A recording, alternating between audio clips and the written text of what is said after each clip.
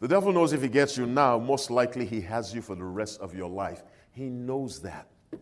God knows the same thing. You see, the devil and God work the same way. Let me explain that quickly before I am thrown out of the church. God advertises the benefits of the gospel. The devil advertises the benefits of sin. So he told Eve in Genesis chapter 3, verse 5, "For God doth know, in the day ye eat thereof, then your eyes shall be opened, and ye shall be as gods, knowing good and evil." The devil advertises the supposed benefits of sin to make it attractive. God advertises the benefits of the gospel to make it attractive. They work the same way. The devil believes in brainwashing. By that I mean constantly bombarding you with his messages. God does the same thing. Teach them to your children when you're lying down, when you're rising up, when you're in the way, when you're in the home. Just constant bombardment of the word. They both use the same techniques.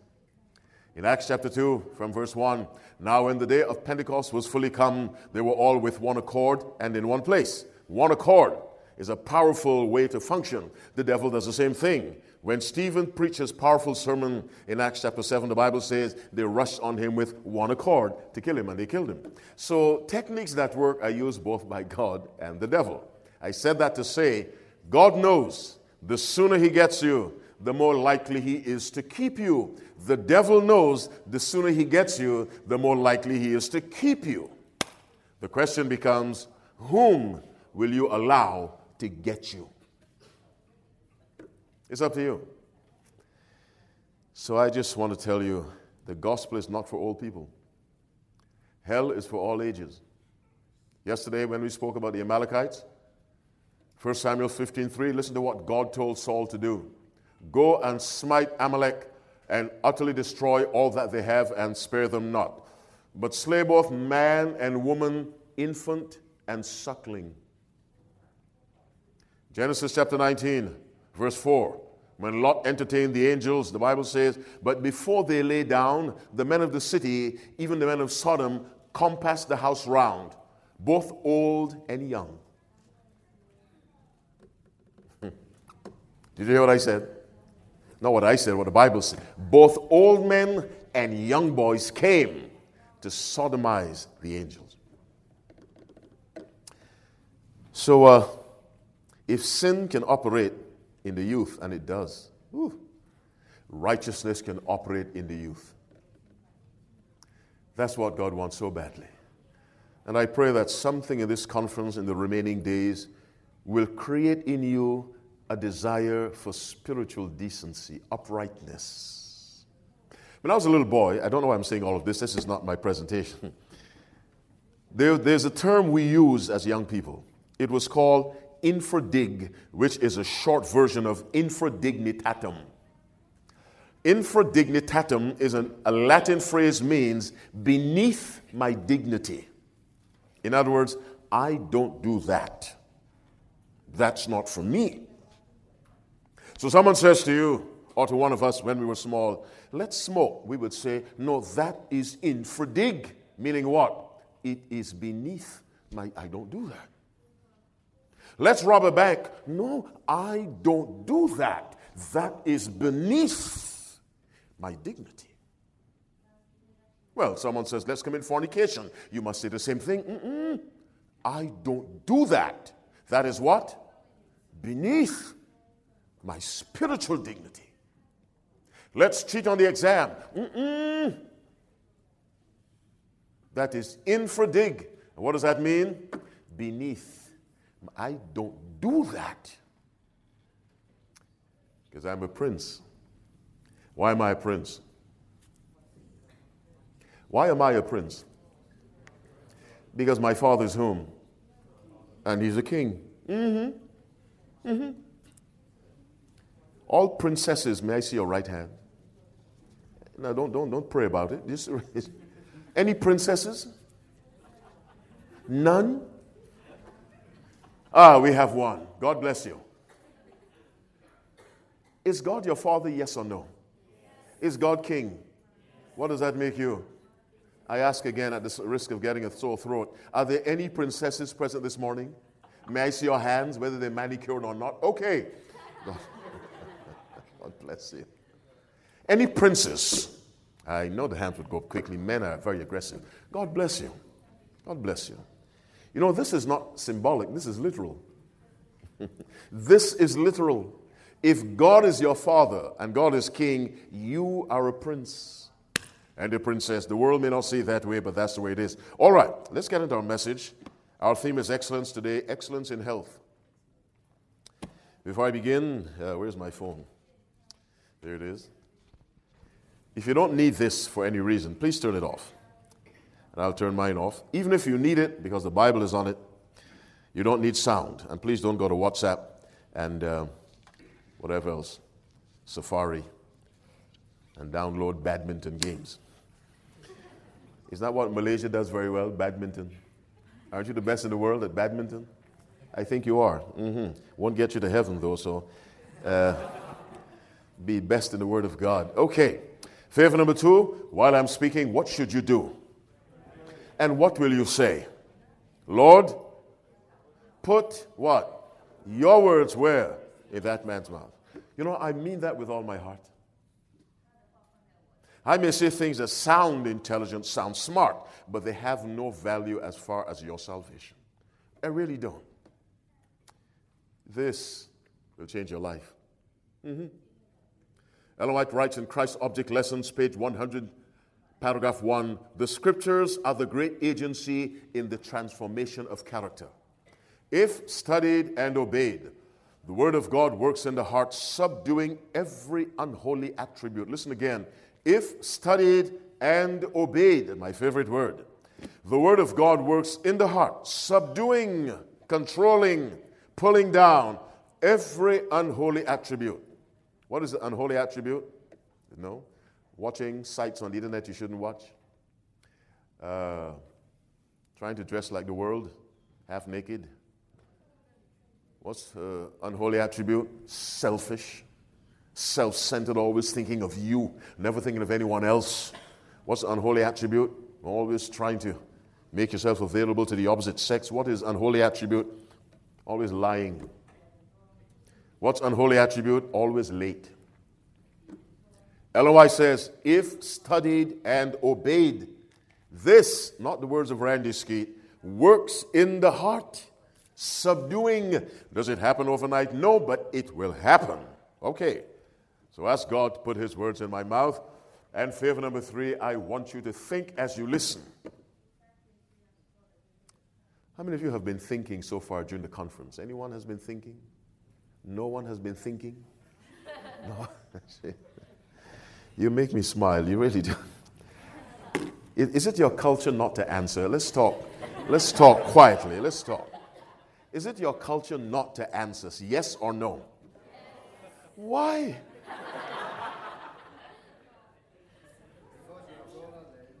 Because what? Oh, you are brought up that way. Don't answer the preacher. I understand. Just ignore the man. Okay.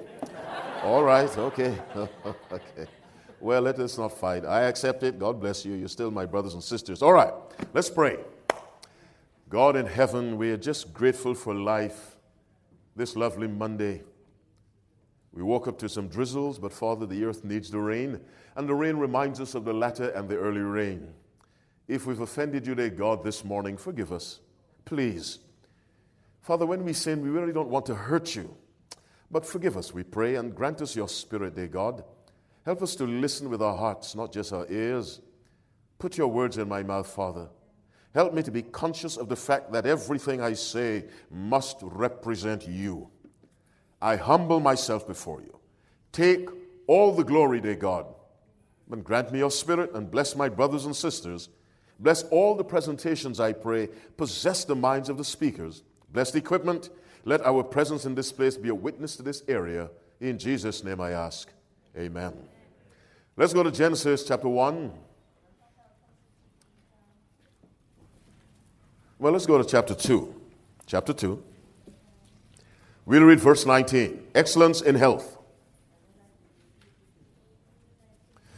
Do you have Genesis 2:19?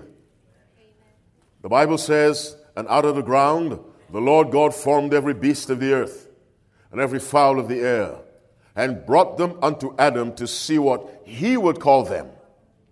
And whatsoever Adam called every living creature, finish the verse, that was the name thereof. Now, God brought the animals to Adam. Must have been a remarkable sight, similar to the animals coming to Noah and the ark. Here comes all these animals, the leopard, the lion, the crocodile, the elephant, the bat, the cat. And God leaves it up to Adam to decide what names they would have. God could have chosen the names. He left it up to Adam. Let me stress that point. He left it up to Adam. The Bible tells us every name Adam chose, God agreed with. Verse 19 ends by saying, and whatsoever Adam called every living creature, that was the name thereof. God did not disagree with one name. Remarkable communication between God and Adam. Let's go to Genesis chapter 3. We read verse 23. And Adam said, this is now bone of my bone and flesh of my flesh. Now finish the verse with me. She shall be called, why? Because she was taken out of man. Now Adam gives Eve a name. What's that name? Woman. Does God change it? No. Genesis 2:23, sorry. Genesis 2:23. Did I say 3:23? Yes. And why didn't you correct me? You did the same thing to me yesterday. You left me in quicksand and smiled as I sank. All right. Genesis 2:23. Jeez. I don't understand why I like you. Okay. Genesis 2:23. And Adam said, this is my bone of my bone and flesh of my flesh. She shall be called what? Woman. Why? Because she was taken out of man. So this is the second occasion we have Adam naming and God agreeing. Let's go to Genesis chapter 3, verse 20. That one is correct. Genesis 3, verse 20. The animals get names from Adam. God accepts every name. The woman gets a name. She's called woman. God accepts that. Verse 20. And Adam called his wife's name Eve because she was the what? Mother of all living. The third time, God leaves it up to Adam to decide, to choose a name. Why do you think God could do that? Now, please go against your culture. He's a creator, okay. One reason, he's creator. Why do you think God could trust Adam to come up with the right names? Because he had a connection with the mind of God. Adam's mind was plugged into God's mind. By the way, you and I can have that same relationship without a change. I say again, you and I can have the same relationship through obedience of faith. Your mind connected to the mind of God. Imagine the effect it will have on your mind. All right. Any other reason why God allowed Adam to choose? All right. They were connected. Let's go to Genesis 1. Let's read verse 29 and verse 30. Our subject, excellence in health. We have seen how God trusted Adam to give names to the animals and twice to name his wife. First time he called her woman. Second time he called her Eve. Do we have Genesis 1:29? And God said, behold, I've given you every herb bearing seed, which is upon the face of all the earth, and every tree in the which is the fruit of a tree yielding seed. To you it shall be for meat, and to every beast of the earth, and to every fowl of the air, and to everything that creepeth upon the earth wherein there is life. Finish the verse. I have given every green herb for meat. Now, what has God chosen for Adam? Give me one word. Based on what we just read, I want one word as a response. What did God choose for Adam? Food. Give me another word. Diet. This man knows everything.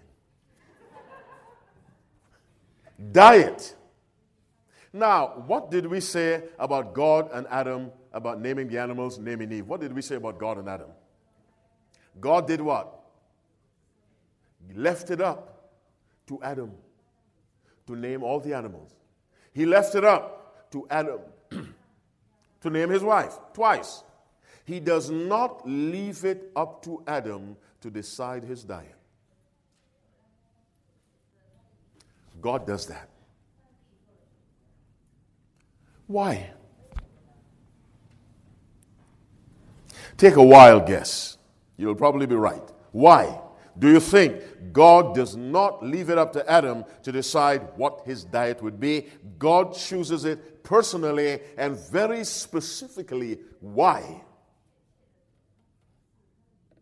Why do you think God would do that? All right, perfect health. Any other reason? Is diet important? It must be not just important, extremely important, that God can't even trust a perfect man to make the choice. God makes it himself. Listen to me carefully. Diet affects spirituality. Diet either adds to or diminishes the character of God, the image of God in us. Diet is absolutely important. We're talking about excellence in health. Let's go to my brother's book, Daniel chapter 1. We'll read from verse 1. Daniel 1, reading from verse 1.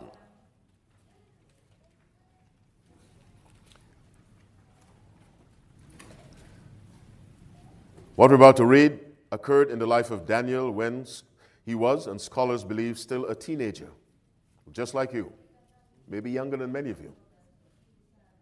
If you found that passage, say amen. The Bible says, in the 3rd year of Jehoiakim, king of Judah, came Nebuchadnezzar, king of Babylon, unto Jerusalem and besieged it.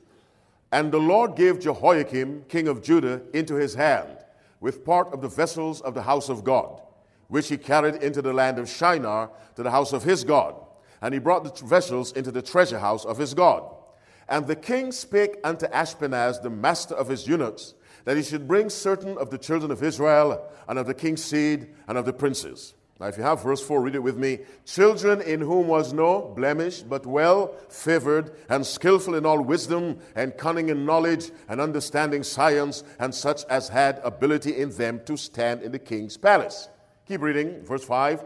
And the king appointed them what? A daily provision of what?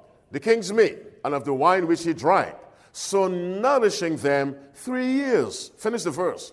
That at the end thereof they might stand before the king. Now, go to verse 18. What does verse 18 say? Now what? At the end of the days, that the what? King has said that he should bring them in. Then the prince of the eunuchs did what? Brought them in before Nebuchadnezzar. Now, I want you to look at 18 and look at 4. Not 4, 5. 5 ends by saying, thus nourishing them 3 years, that they might stand before the king. Verse 18 says, now at the end of the days that the king had said he should bring them in, then the prince of the eunuchs brought them in before Nebuchadnezzar. Now they're standing before. And he will examine them based on what they have learned. Are you with me? But verse 5 tells us that part of their standing before the king was based on their diet.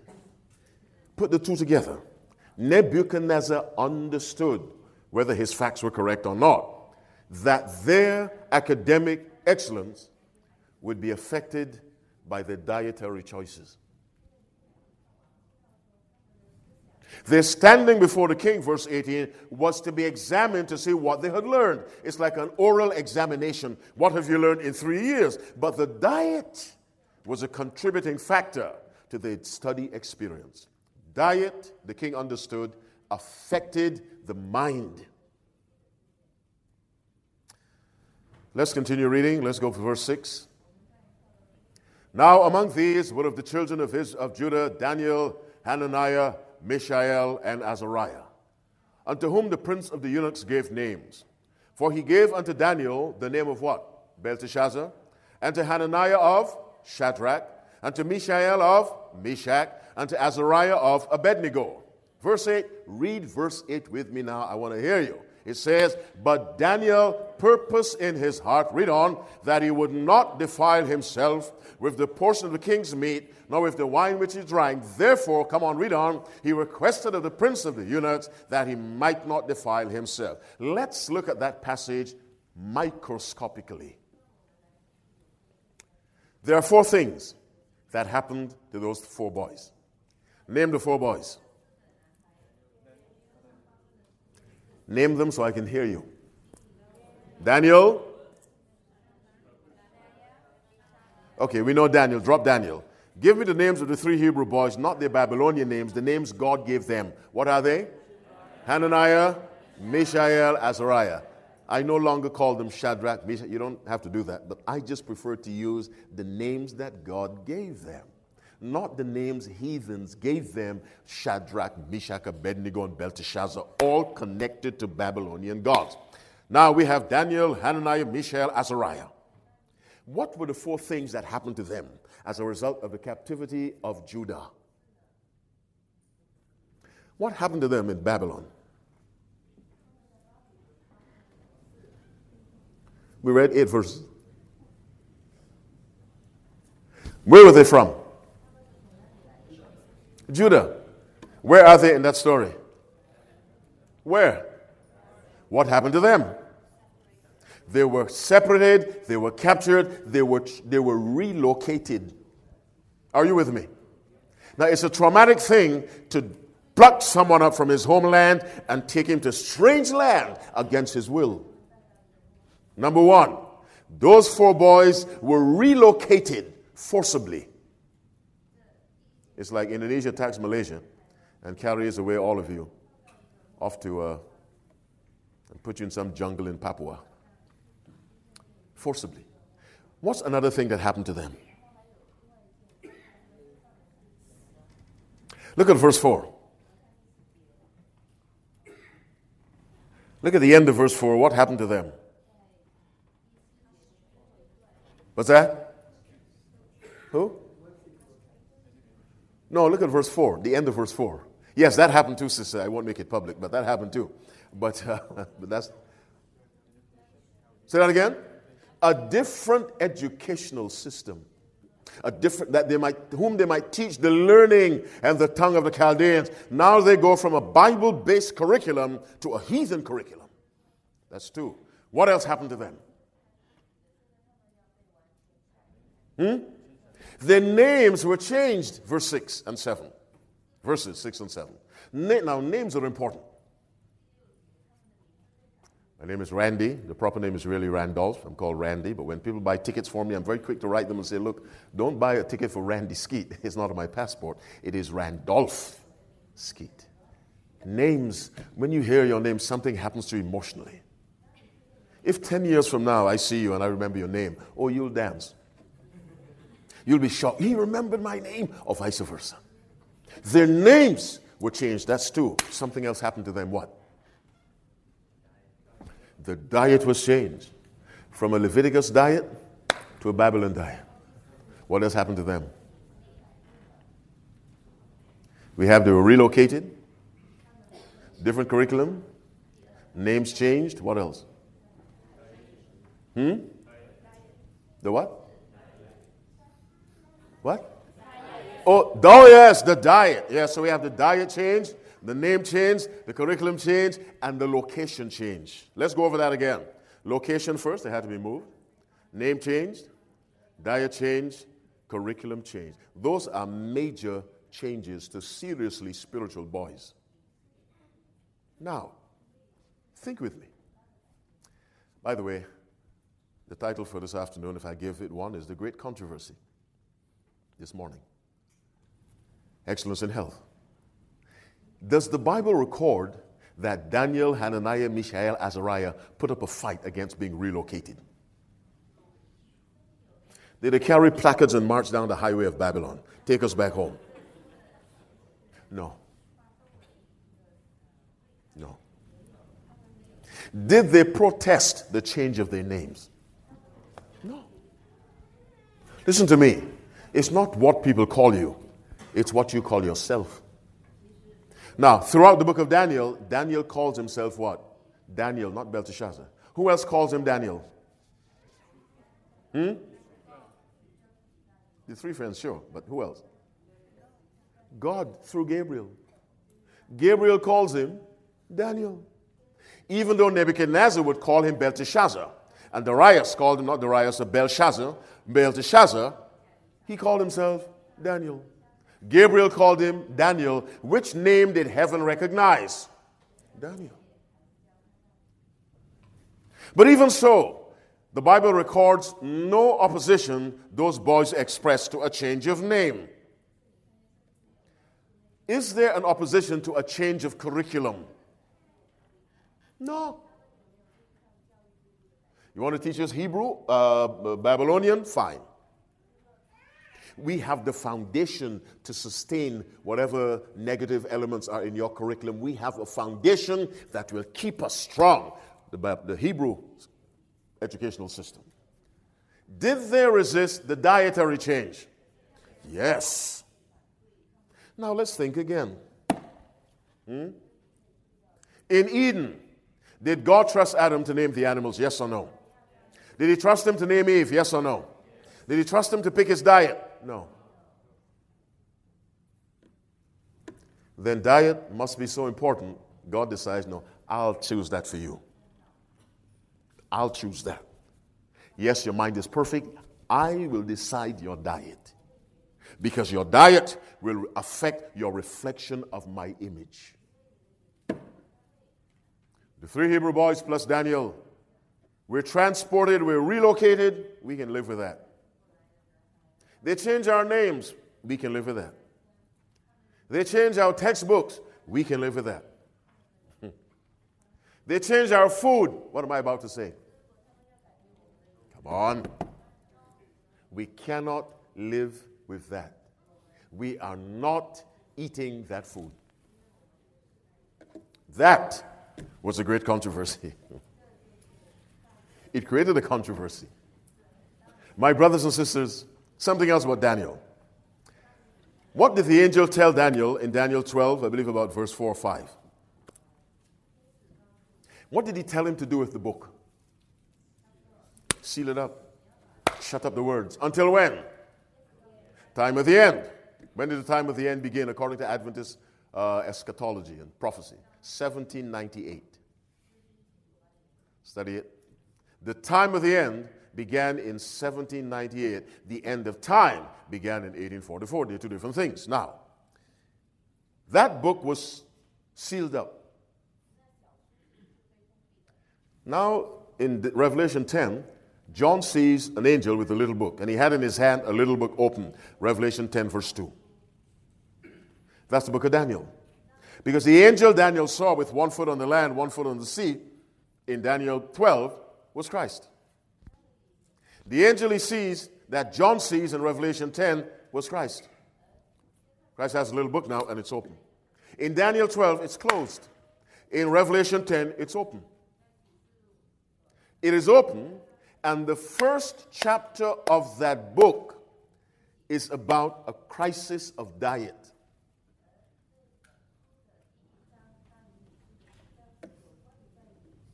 Now, what does that tell you about diet and understanding God's Word? Well, since you won't answer me, and you won't change overnight, let me give you my answer. Many of us do not understand the Bible because of the way we eat.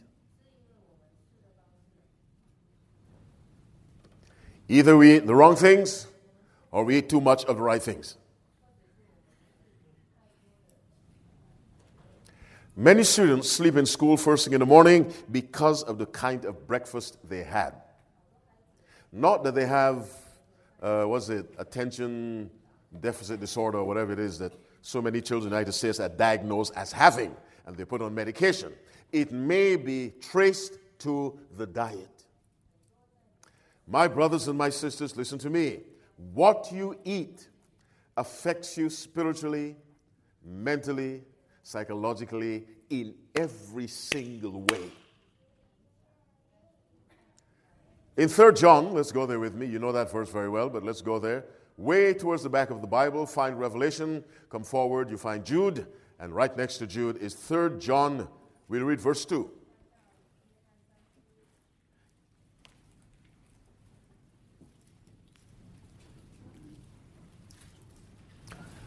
Do you have that? Read verse 2. What does it say? Beloved, I wish above all things that thou mayest, and be in, even as thy soul, a desire of God for us is that we have good health. Because health affects spirituality. Now, there's also the reverse. Spirituality affects health. The more spiritual you are, the more you're benefited physically. Listen to a quotation from Ellen White. Listen very carefully, write it down. Mind, Character, and Personality, Volume 1, page 34, paragraph 3. Mind, Character, and Personality, Volume 1, page 34, paragraph 3. If you have some computer open, you may check it. Here's what Ellen White writes. Let the mind become intelligent, and the will be placed on the Lord's side, and there will be a wonderful improvement in the physical health.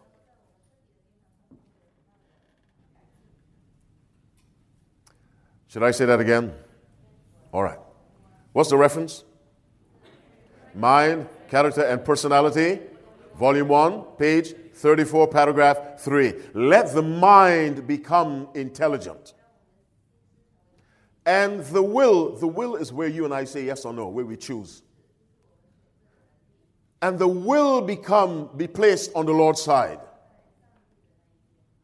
And there will be a wonderful improvement in the physical health.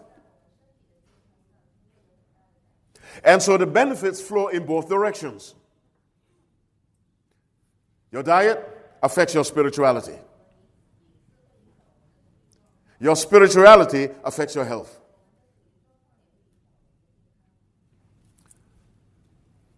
Everything physical, I've observed, has a spiritual parallel. Let's show you what I mean. Let's go to John 6.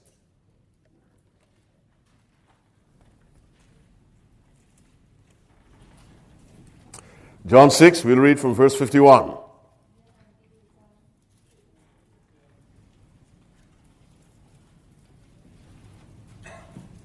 Our subject, excellence in health. The Bible says, I am the living bread which came down from heaven. If any man eat of this bread, he shall what? Live forever. And the bread that what? I will give is my flesh, go on, which I shall give for the life of the world. Now Christ is calling himself, I am bread. Keep in mind, in that chapter, Christ fed 5,000 with fish and bread. Read it from verse 1 to about verse 12. The crowd followed him, verse 25. Master, whence camest thou hither, or Rabbi? He said, very, very I say unto you, ye seek me not because ye saw the miracles, but because ye did eat of the loaves and were filled. So bread is the theme right through eating bread. It goes from physical to spiritual. Jesus says, I am the living bread which came down from heaven. At a physical level, what do you do with bread? What am I going to do with this when we take a break? You eat bread. Where does the bread go? The digestive processes take over. Whatever is beneficial, the vitamins, the minerals, what else do you have? The proteins, they're extracted and taken where? They're taken by what? The blood to where? The cells. To nourish? Yes. Jesus says, let's go to verse 53. You see, the Pharisees in verse 52 said, how can this man give us his flesh to eat? What does verse 53 say? What does it say? Read it. Then Jesus what? Verily, verily, I say unto you, except ye eat the flesh of the Son of Man and drink his blood, finish the verse, ye have no life. Now, Christ is using a physical reality to teach a spiritual lesson. Do we eat to preserve our lives, yes or no? Yes. Christ says at the spiritual level, the same thing happens. You eat bread to preserve your life. That bread, of course, is this. Verse 24, read on. Whoso eateth my flesh and hath, and I will raise him up. Yes. That's verse, what did I say verse it is? 54, yes. For my flesh is what?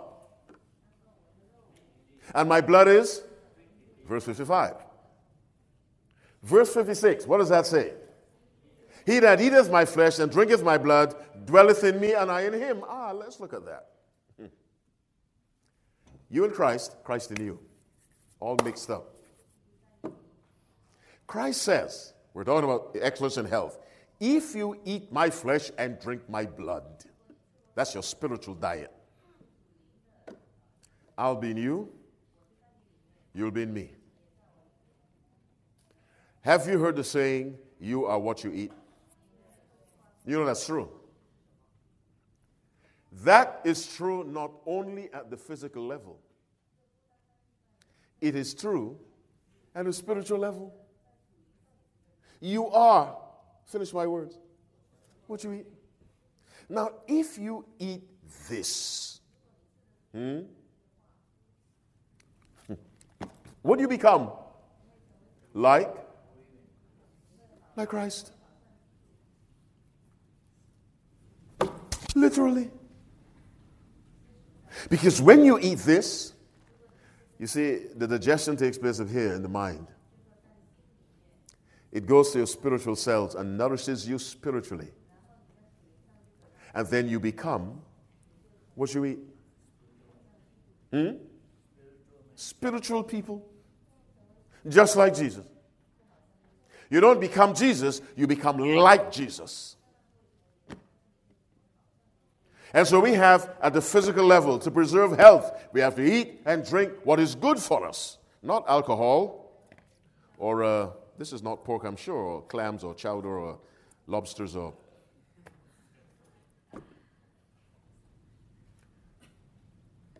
Health, physical, and health, spiritual, function the same way. One affects the other. In the United States, billions of dollars are wasted every year because of people who have to take sick days and stay home. Billions. People are sick. It happens in Malaysia. It happens in every country. Then health is a cost-saving device. The healthier you are, the more effectively you can serve God. Not always sick at home. Can't go to church. Can't go do canvassing. Can't knock door to door. Always sick at home. The healthier we are, the more effectively we can serve God. Now let me bring in something else. Let's go to the 10 Commandments. Where are they found? Where else are they found? Deuteronomy 5. All right. The difference is, in Deuteronomy 5, Moses is recalling. In Exodus 20, he's writing what God is saying word for word. All right. We're looking at the 10 Commandments. We look at Commandment 6. That should be about page, verse 13 or 14. 13, I think. What does 13 say? Thou shalt not kill. All right, let's look at thou shalt not kill. What does that mean? Has anyone here ever killed anyone? You killed somebody? And you're walking free? Okay. I was preaching in a certain part of the world. I won't say what part. This is serious. And I was telling people to confess their sins. Forgive others who've hurt them. At the end of the service, this man came to me. He said, I need to talk to you. We went to a little room. He said, Pastor, I've killed someone 20 years ago.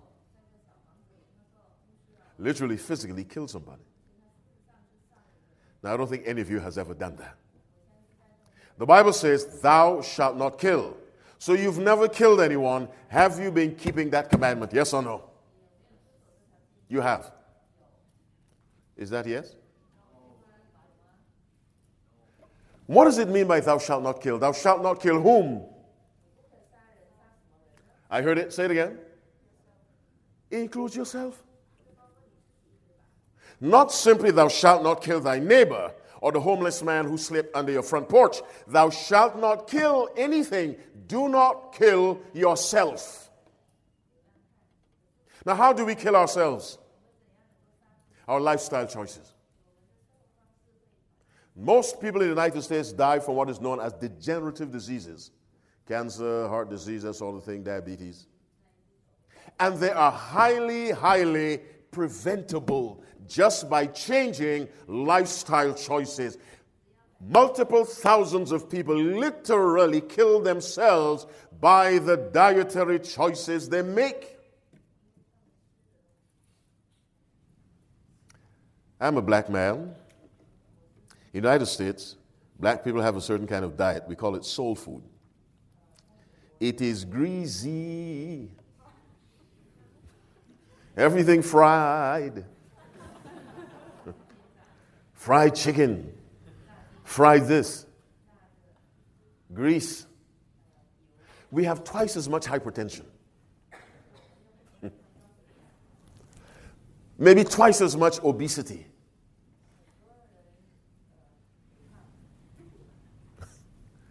Twice as much, what is it? The effect that diabetes has on the eyes. Retinal something. Now, who's doing that to us? We are. Clogged arteries, blocked veins, stuffed up capillaries. Just because of what goes in here. The Bible says, thou shalt not kill. Then, health is a matter of obeying one of the 10 commandments. Are you following me? All right, let me make it more severe. There are 2 kinds of commandments in the Bible. What are they? Or 2 laws, what are they? The ceremonial law and the, say it loudly, the ceremonial law and the, come on, say it loudly, the moral law. All right, let's go through the moral law. Commandment 1, thou shalt have no other gods before me. Is that a moral requirement? If you have another god before God, are you engaging in immorality? Yes. All 10 are moral laws. When you worship an image, is that immorality? When you take God's name in vain, you say you're a Christian, but you dress like a demon. Is that immorality? When you break the Sabbath, are you being immoral? Yes or no? Because all 10 are moral. God is a moral God. That sets him apart from all other gods. You see, the other gods, they sleep with each other. They have children, and they sleep with this one, that one. That's where they function. All the other gods, of course, they don't exist, but, mythology.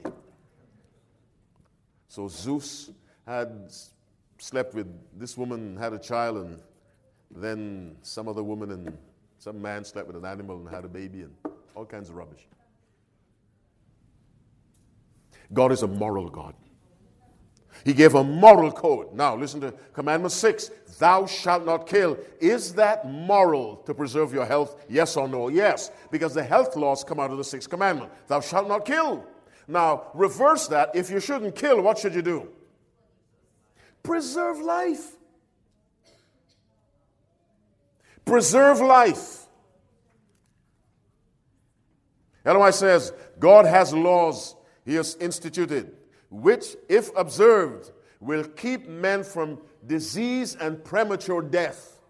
In other words, she's saying too many die before their time because they do not obey the health laws.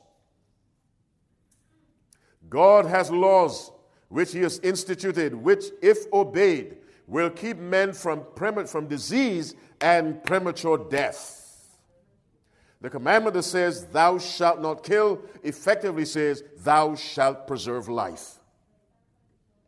Beginning with yours.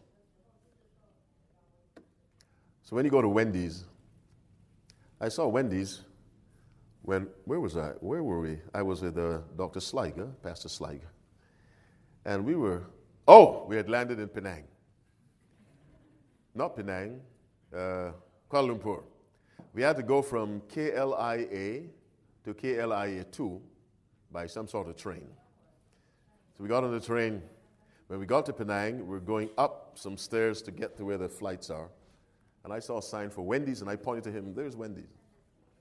Very common in the United States. Do you have Kentucky Fried Chicken, now called KFC? You have that. You have McDonald's. You have Burger King. And you have your own kind. All these little stalls alongside the road, you have a lot of that stuff. When you decide to eat, that choice is a moral choice. But too many of us, we see morality as only don't commit adultery. If an adulterer, you're immoral. That man is immoral. He has 2 wives. He breaks the Sabbath. He's not immoral. He's just unwise. Go to 1 Corinthians 6. Let's read verse 19 and 20. Verses 19 and 20 of 1 Corinthians 6. Let me see when the other session begins. I need a break myself. It's not easy to speak 4 times in a day. You know, when you preach from your heart, it gets you tired. The average preacher, when he gets over the pulpit, the first place he wants to see is a bed. Take a spiritual nap, you understand? All right. What book did I say?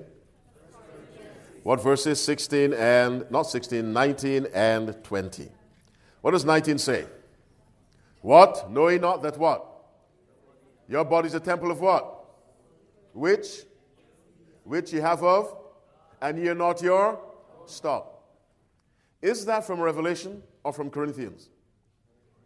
Is it literal or symbolic? This is literal. The Bible says you are not your own. If you loaned me your car, I will be more careful with your car than with mine. Are you with me? Because I wanted to return it to you in the same condition in which you gave it to me. God has loaned us this. And he says, for the duration of the loan, which can be in eternity, take care of what's mine. Don't put smoke in it. It's not a chimney. Don't fill it up to your throat with alcohol. Don't pierce it. Don't cut it. Don't put tattoos on it. Don't paint it. Just keep it as I gave it. Preserve it. Verse 20, what does that say? For ye are bought with a price. Therefore, glorify God, go on, in your body, go on, and in your spirit, go on, which are God's. Not just your body, but the non-physical part of you belongs to God. Now, go to 1 Corinthians 10, verse 31. 1 Corinthians 10, 31. Our subject, excellence in health. You know that verse very well. 1 Corinthians 10:31. What does the Bible say? Whether therefore ye eat or drink or whatsoever ye do, do all to the glory of God. So we go back to Wendy's now. When you sit down at the table with your young friends on a Saturday night because you're happy the sun has set. Now don't look innocent. I know you're guilty. You know how many Adventists rejoice when the sun sets? When I was a little boy at the church, I would look through the window. Has the sun set? Because I want to play. Or turn on the radio or run outside with my friends. We had no TV back then. That's way before your parents were born. And we're looking at the window. We love God, yes. We love Jesus, but we want the sun to set. So we can do things that won't break the Sabbath. I say again, when you sit Saturday night in Wendy's or Burger King or KFC or Malaysia Fried Chicken, when you sit there, do you not realize how you choose glorifies God or disgraces God? You have to choose like a holy person. Listen to the Bible. Whether therefore ye eat or drink. What do you choose at McDonald's? Soy milk, vegetarian sandwich. God is happy. Chicken legs, Coke, whether diet free or what, God is not. Let me tell you what happened to me several years ago. I was going to Los Angeles to preach a weekend at an Indonesian church, by the way. And the pastor picked me up and he said, "Are you hungry?" I said, "Yes." So we went to a restaurant on the way, taking me to the hotel. We sat down and the waitress came for our order. When she looked at it, she looked at us and said, "Are you vegetarians?" Why did she say that? Come on. Surprise me. Be uncultural and surprise me. Why did she say that? She saw what? No meat. So she said, "Are you vegetarian?" The pastor said, "Yes." Now, we weren't trying to impress anyone. We were just hungry. We were eating what we usually eat. That was a witness, right? You know what she said? She said, "I want to be a vegetarian, but I can't." In other words, it's hard. I saw that as a cry for help. And I told the pastor, get the book, Counsels on Dance of Foods, on Ministry of Healing, have the entire church board sign it, go back, find this young lady, give it to her. Just by the way we chose from a menu, conviction came to someone's heart. Now, if we had chosen ribs and cow heel, popular in the West Indies, and, whatever, chicken lips, and, if we had chosen that,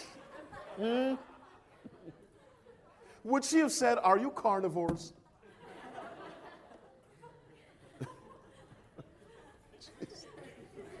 Do you not understand? You don't have to wait until you're in church. Your chickens have lips. Until you're in church. To be holy. Holiness is a lifestyle. Somebody say amen. I grew up with chickens that had lips. Whatever. God is good. And all the time. My friends, let me appeal to your heart. You know, you're good people. You really are. I was in my room. I said, "Father, I just can't believe I fought with them so badly 2 nights ago. And they just still come and they're so nice." And I almost started to feel badly. I said, I really was praying for them. I said, "Father, they're so nice. Despite what I did to them." Okay, all right.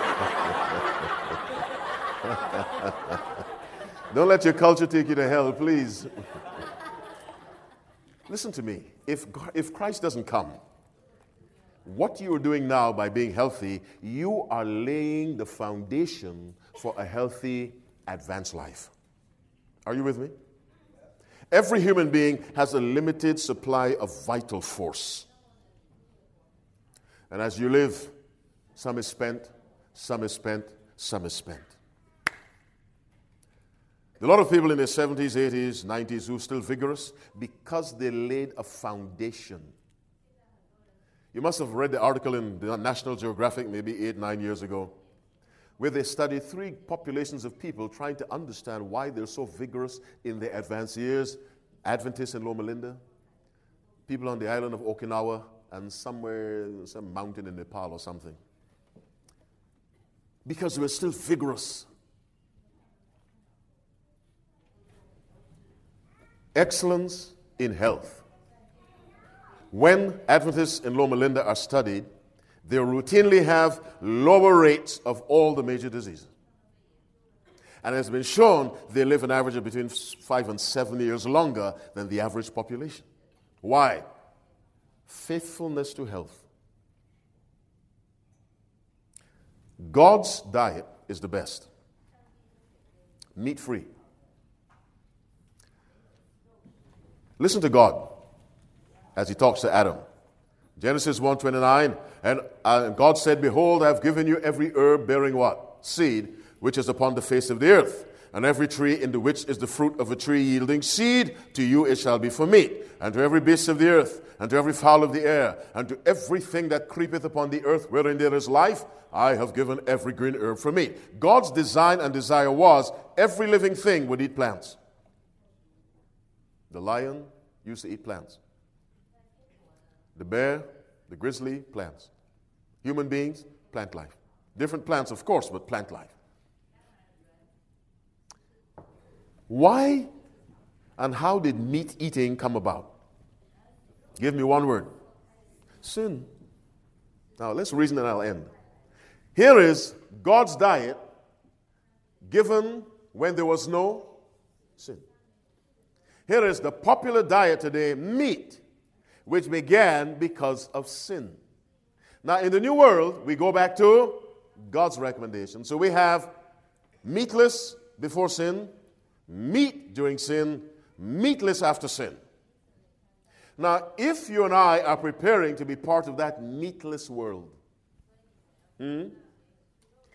what should be part of our preparation? Practicing that lifestyle now. Let me say it again. Meat eating originated because of sin. Plant-based diet originated out of sinlessness. Which one should appeal to us?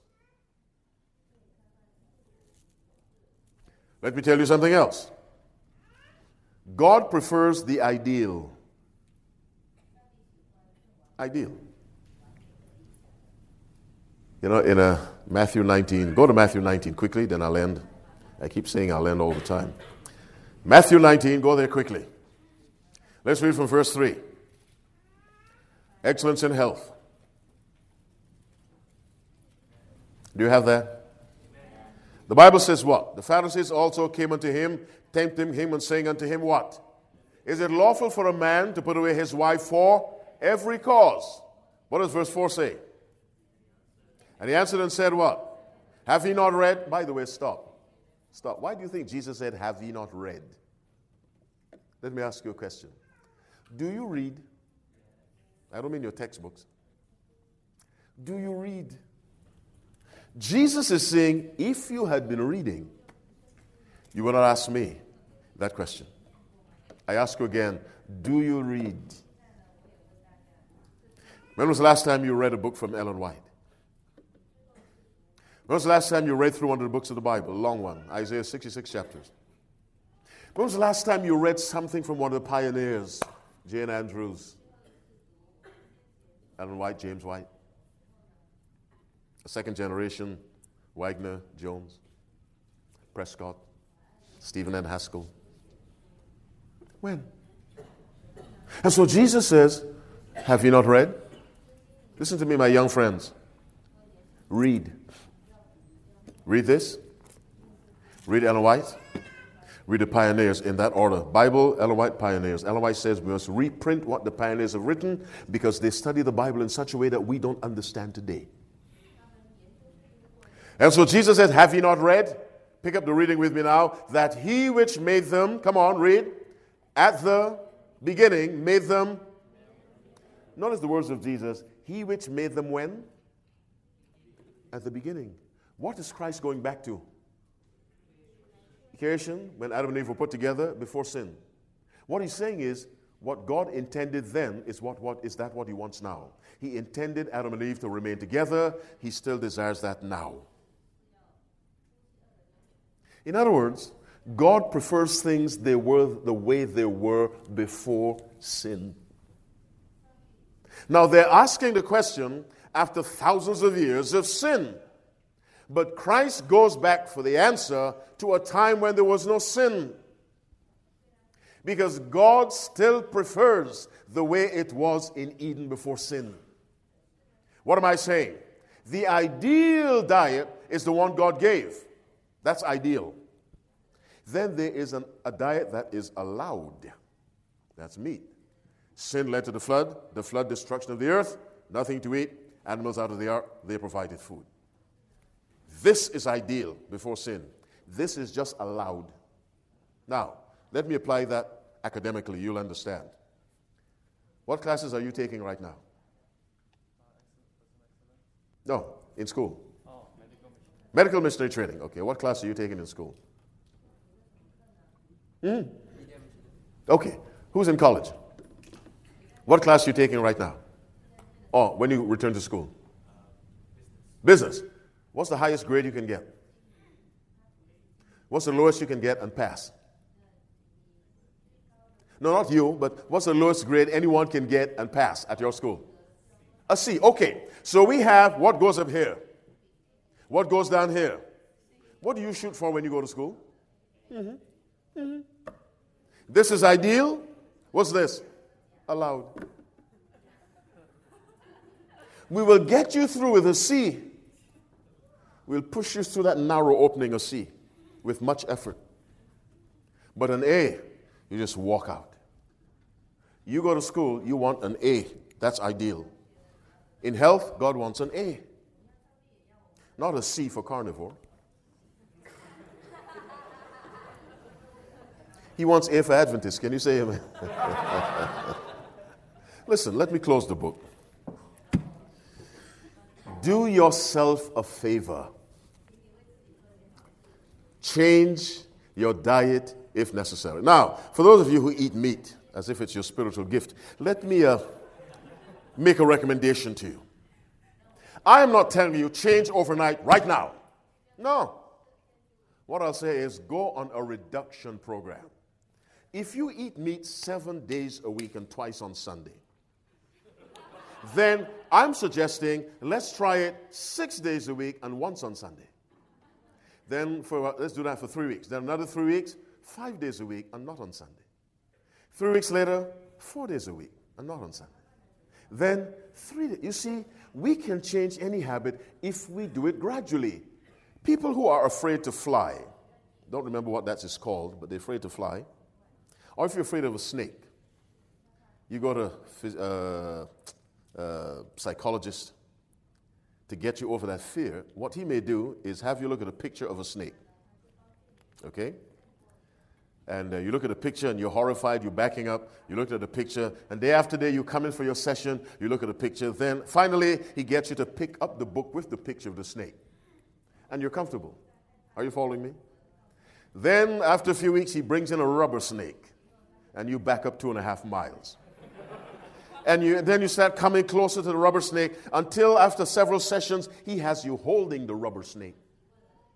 And you realize I'm not dead. Then he brings in a living snake in a cage, all right? And you back up again. Then session after session, you come closer.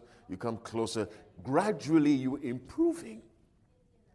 Then he removes the cage and the snake is out. And you don't run. Do you know he will get you to do what eventually? Pick up that snake. But it happened, what's the word? Gradually. Now, I'm not going to tell you stop eating meat today. What I'm going to say to you is ask God for help to gradually get off it. Your health will improve. Your mind will improve. And most importantly, your spirituality will improve. Let me say it again.